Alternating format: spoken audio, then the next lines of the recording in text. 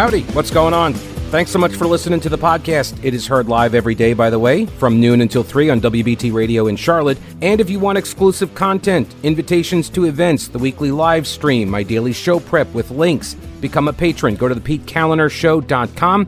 This podcast is also supported by North Carolina businesses, so please consider supporting them. Try not to skip through their short ad. Make sure you hit the subscribe button to get every episode for free right to your smartphone or tablet. And thanks so much for your support. All right, so now we have identifications of the shooter and the victim at UNC Chapel Hill. I'm not going to be identifying the alleged murderer, in the case, but the victim has now been identified as Professor Zhiji Yang, a member of the faculty, and he was the academic advisor for the suspect. Yan was an associate professor in the Department of Applied Physical Sciences, according to WRAL, where he focused on nanoscience technology. The shooter, a second-year doctoral student who was taken into custody after the shooting, worked closely with Yan's research group at UNC since early 2022. Police say that the incident happened in a lab on campus. The two of them actually co-authored research papers in recent years on the effect of light on nanoparticles. Yan's recent work focused on something called optical tweezers, a process using light aimed at developing advanced nanorobots within cells, according to an article that on the Applied Physical Sciences Department website. We had this guy, and what did I say yesterday when I saw the photo that they were circulating for the BOLO, for the Be on the Lookout? I said the photo looked like a student photo. And it was. This guy was a student at UNC. This was his faculty advisor. This is one of those things about violent crime in America, and I would suspect probably worldwide, is that you are more likely to be harmed, you are more likely to be victimized by somebody you know than somebody you do not. These stranger, random acts of violence are incredibly rare. They make all the news, but they are incredibly rare. And I suspect this story will fade from the news media pretty quickly for a couple of reasons. Number one is that it is, in fact, appears to be some sort of, quote, workplace violence, the kind like they dubbed the Fort Hood shooter, right? Who was screaming something like Aloha salad bar or something when he murdered a bunch of military service members. Workplace violence of some kind, personal beef, grudge, personality conflict, whatever. They took the suspect into custody, so I don't know if he'll talk. But the other reason I suspect it's going to fade pretty quickly from the news media is the fact that the guy might not have been here legally, and therefore, I shouldn't say not been here legally. He was probably here on a student visa, but he was not a U.S. citizen, and I'm not sure he was allowed to purchase a firearm. So I'm not sure how he got the gun. Maybe he could have, but I don't think so.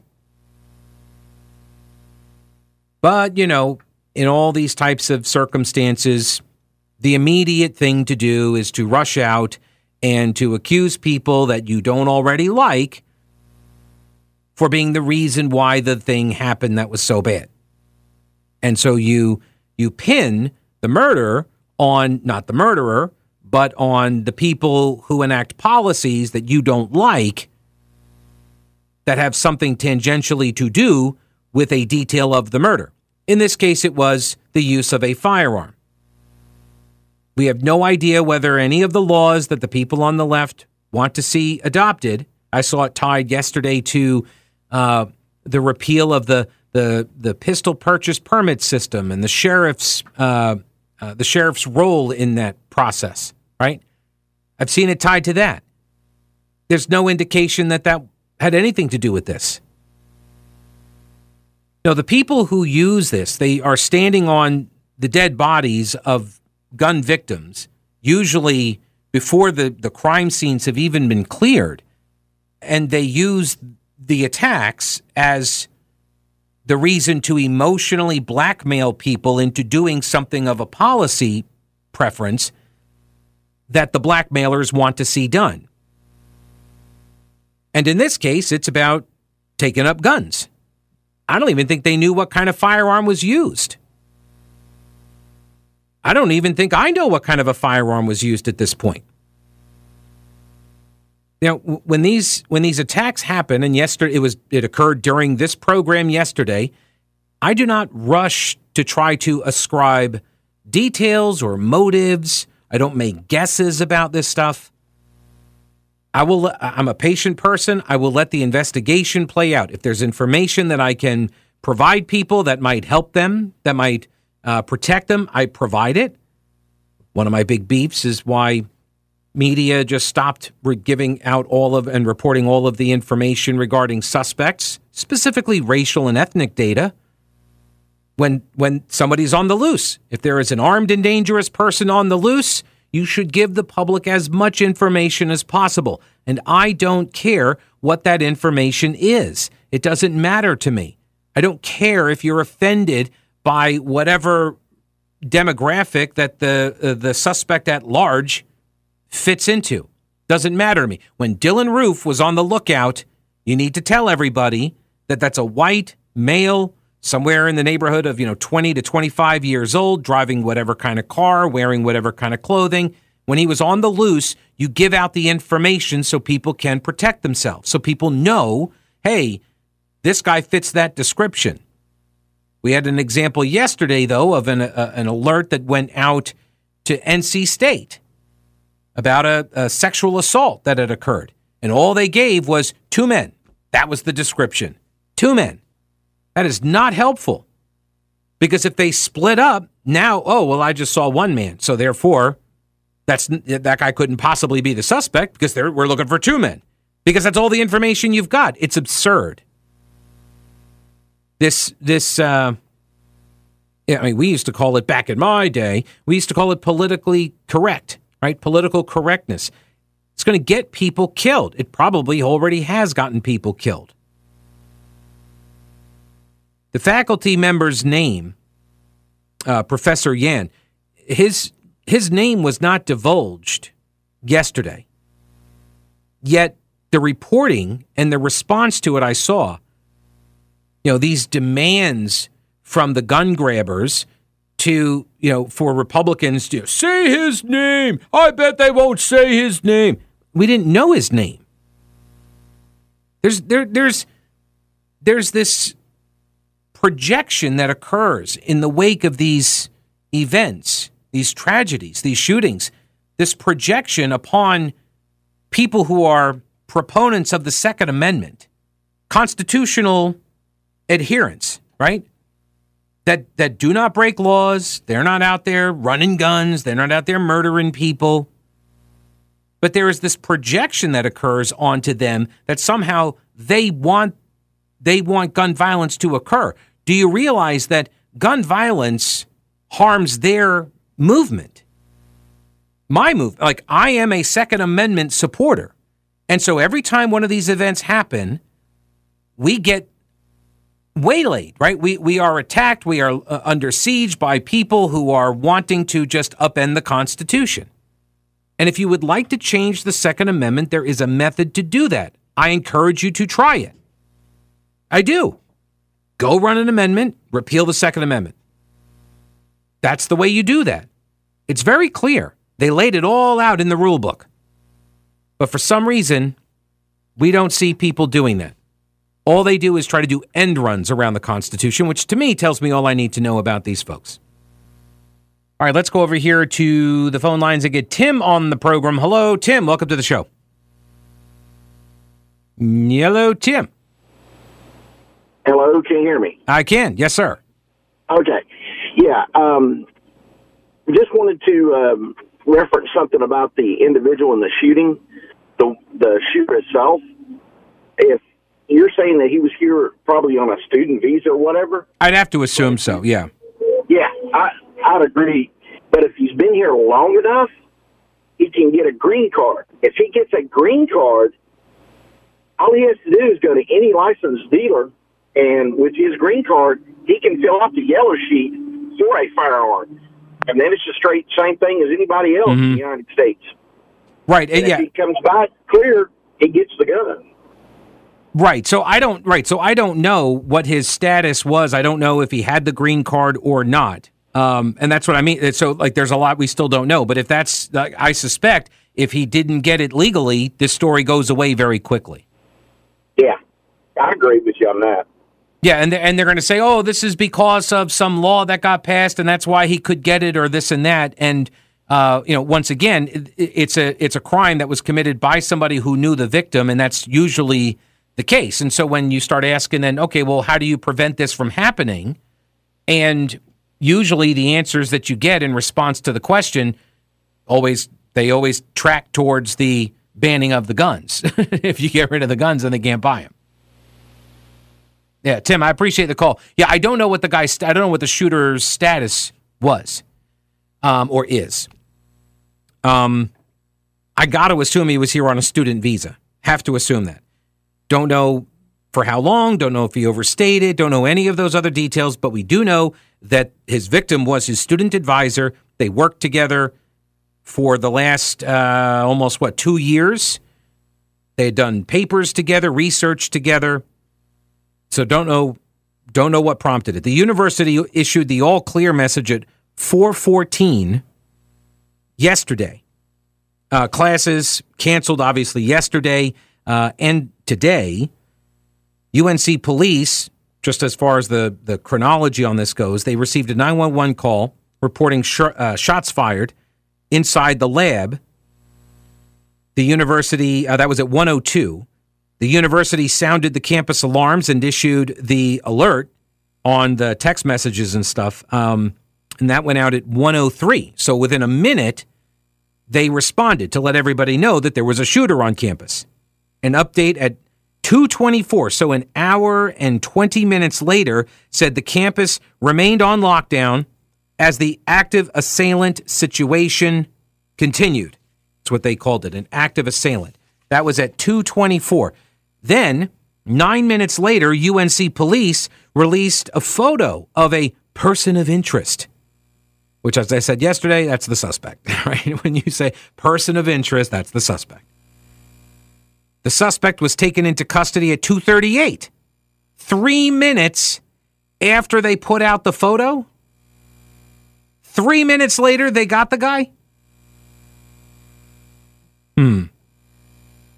They have not yet found a weapon.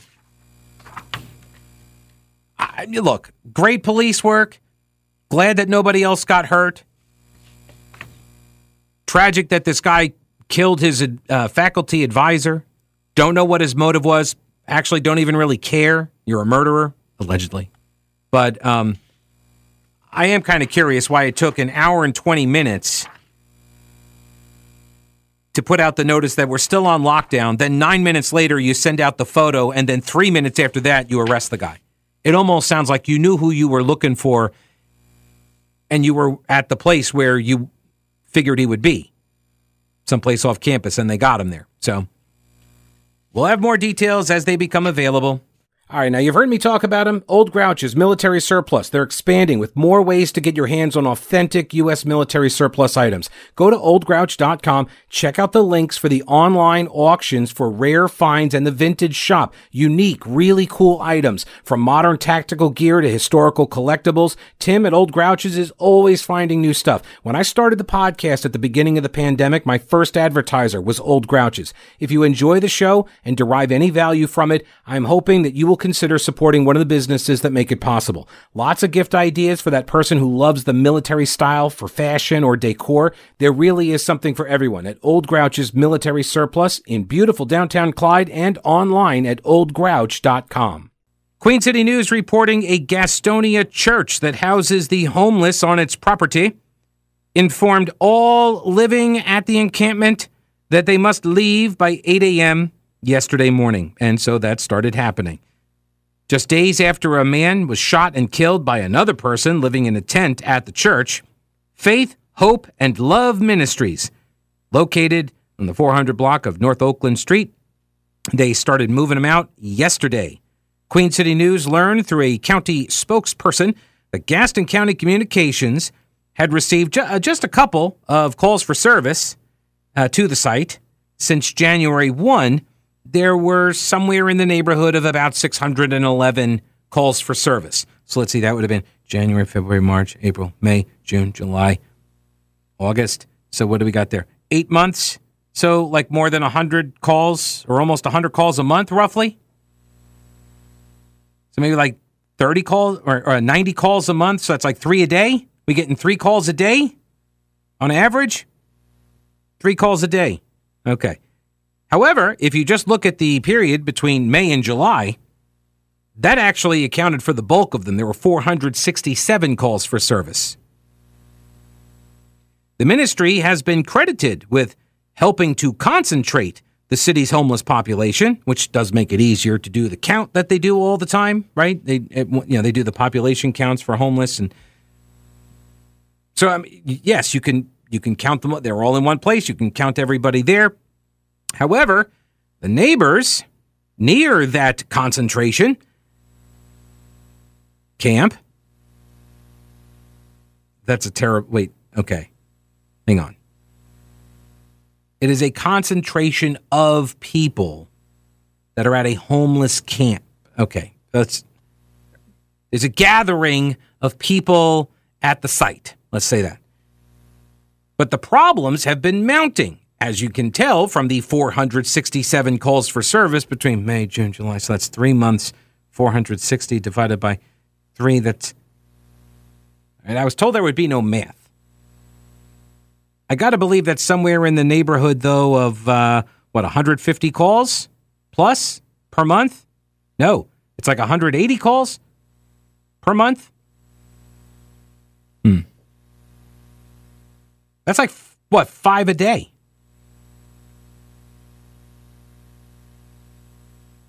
Incidents involved assaults and thefts, but most dealt with overdoses. So, assaults, thefts, and ODs. Neighbors noted that they have found drug needles on their property and believe drug use is still actively happening around the church property where the homeless individuals live. Yes, they've created successfully an open-air drug market, and the people who then offer you those drugs, they know where to find you, what with it being a concentration of people and all. After the homicide on August 20th, the pastor of the church, Moses Colbert, probably Colbert. There's only one person I know that spells that last name but pronounces it Colbert. But Pastor Moses Colbert said the ministry has been trying to clean up the area with plans to offer addiction help and adult classes. Quote, "I'm crying for help, but the help is not coming. We need help," he said. There's a city lawsuit against this church as well. The pastor, Colbert, began allowing people to camp on the property about 2 years ago. The church has even set up toilets, like porta-johns, I guess. They give them daily meals. They set up some showers. It's almost like a build it and they will come kind of a thing. Those living in the camp said that it became a haven for drug use. I saw one interview with a neighbor who said it's just out of control, and she used to be homeless herself. She was like, but this is not the way to do it. This is not the way to help. The city of Gastonia filed a lawsuit against the church because the church had parked 2 trailers on the property, and they were violating the city's zoning ordinance. Oh, man. I don't know who to root for here. Because on the one hand, it's city regulations. But on the other hand, you're creating this public nuisance around. I mean, if you lived next door to this church, would you be very happy about them creating this sort of safe zone for this behavior? The trailers were donated, and the church said they were trying to bring them into compliance. They applied for the permits, but that means you got to make them ADA compliant and all of that. He said that the church was facing more than $60,000 in fines related to the trailers. Oh, now I'm like, now I'm like back on his side against the government regulations, slapping all of these fines on a church that's just trying to help people.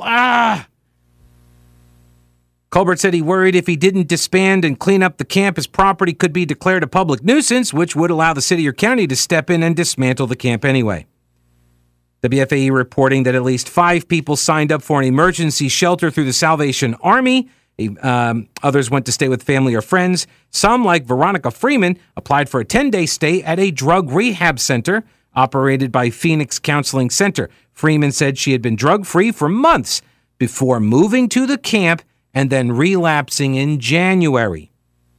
Yeah, that's what happens when you create the centralized sandbox for people. They know where to go. She said she watched a friend of hers fatally overdose inside the camp. She witnessed the fatal shooting last Sunday outside of her own tent. She said, quote, "I'm kind of glad that Pastor Moses made the decision to disband the community, but also, at the same time, it puts everybody else out, here on the street and nowhere to go, so I'm happy, but I'm not." There are no easy answers to this problem.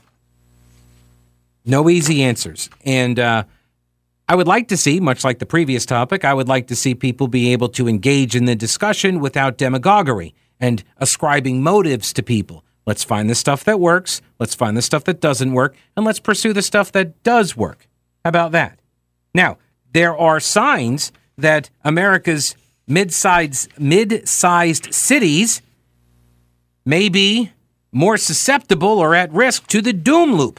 All right, more on that in a minute. First, let me tell you, the Heritage Life Skills event was fantastic. Every year, Bill and Jan Starrett organize the event to help people get educated on how to be prepared for anything. The Starretts own Carolina Readiness Supply, 2,000 square feet of supplies and educational materials you'll need for any kind of emergency. Food, water purifiers, lighting, tools, first aid kits, instructional materials, camping and hiking supplies, because being prepared is just smart. The Heritage Life Skills event brings educators and vendors from all over to help people do just that. I was honored to be able to be a small part of it. And whether you're an experienced prepper, have no clue what you're doing, or maybe you're somewhere in between, Carolina Readiness Supply can help you in Waynesville and always at carolinareadiness.com. Veteran-owned Carolina Readiness Supply. Will you be ready when the lights go out?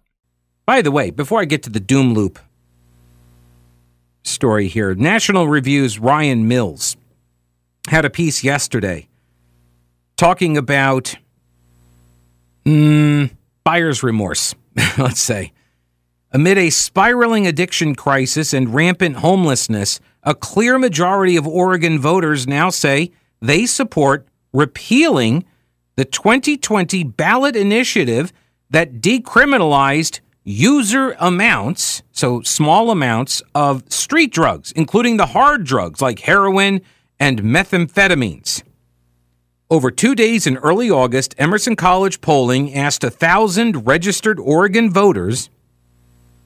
All right, so it's decent for, public sentiment, but it's not a good barometer for how people will actually vote, because these are not likely voters that were asked. So 1,000 registered voters, whether they believe that Measure 110 should be repealed in full, or if portions of the law should be repealed, restoring penalties for possession of small amounts of hard drugs, or if the drug decriminalization effort should be left as it is. Okay, so there were 3 options: repeal it all, repeal some of it, or leave it in place.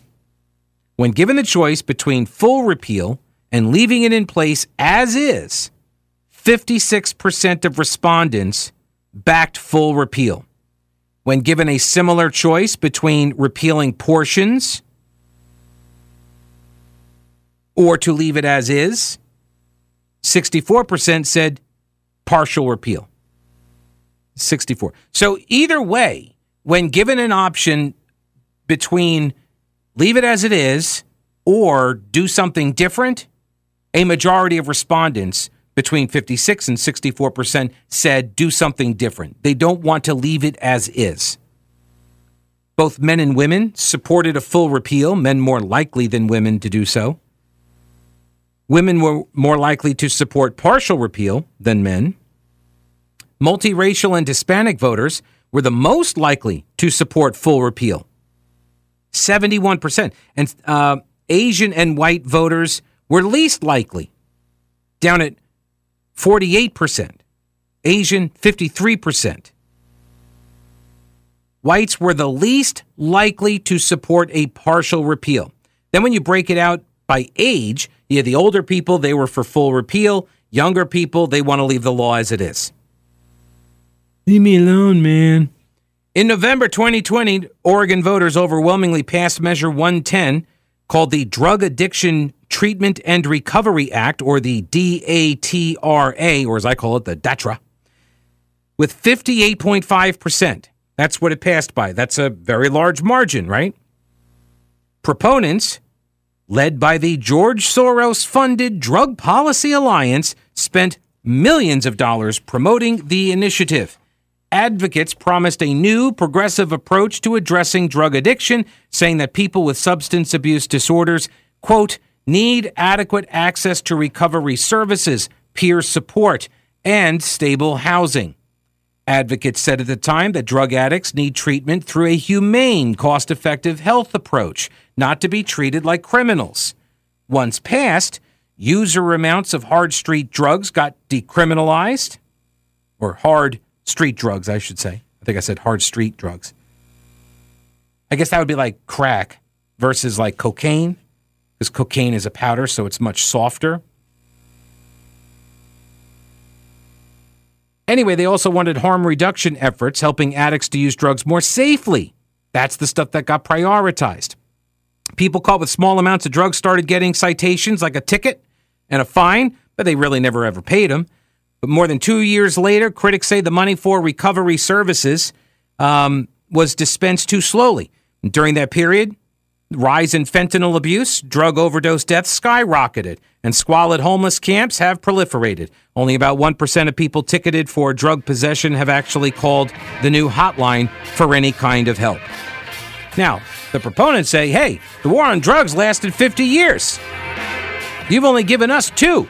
Give it some time to let's see if it works. I don't know if the Oregon voters have that kind of patience.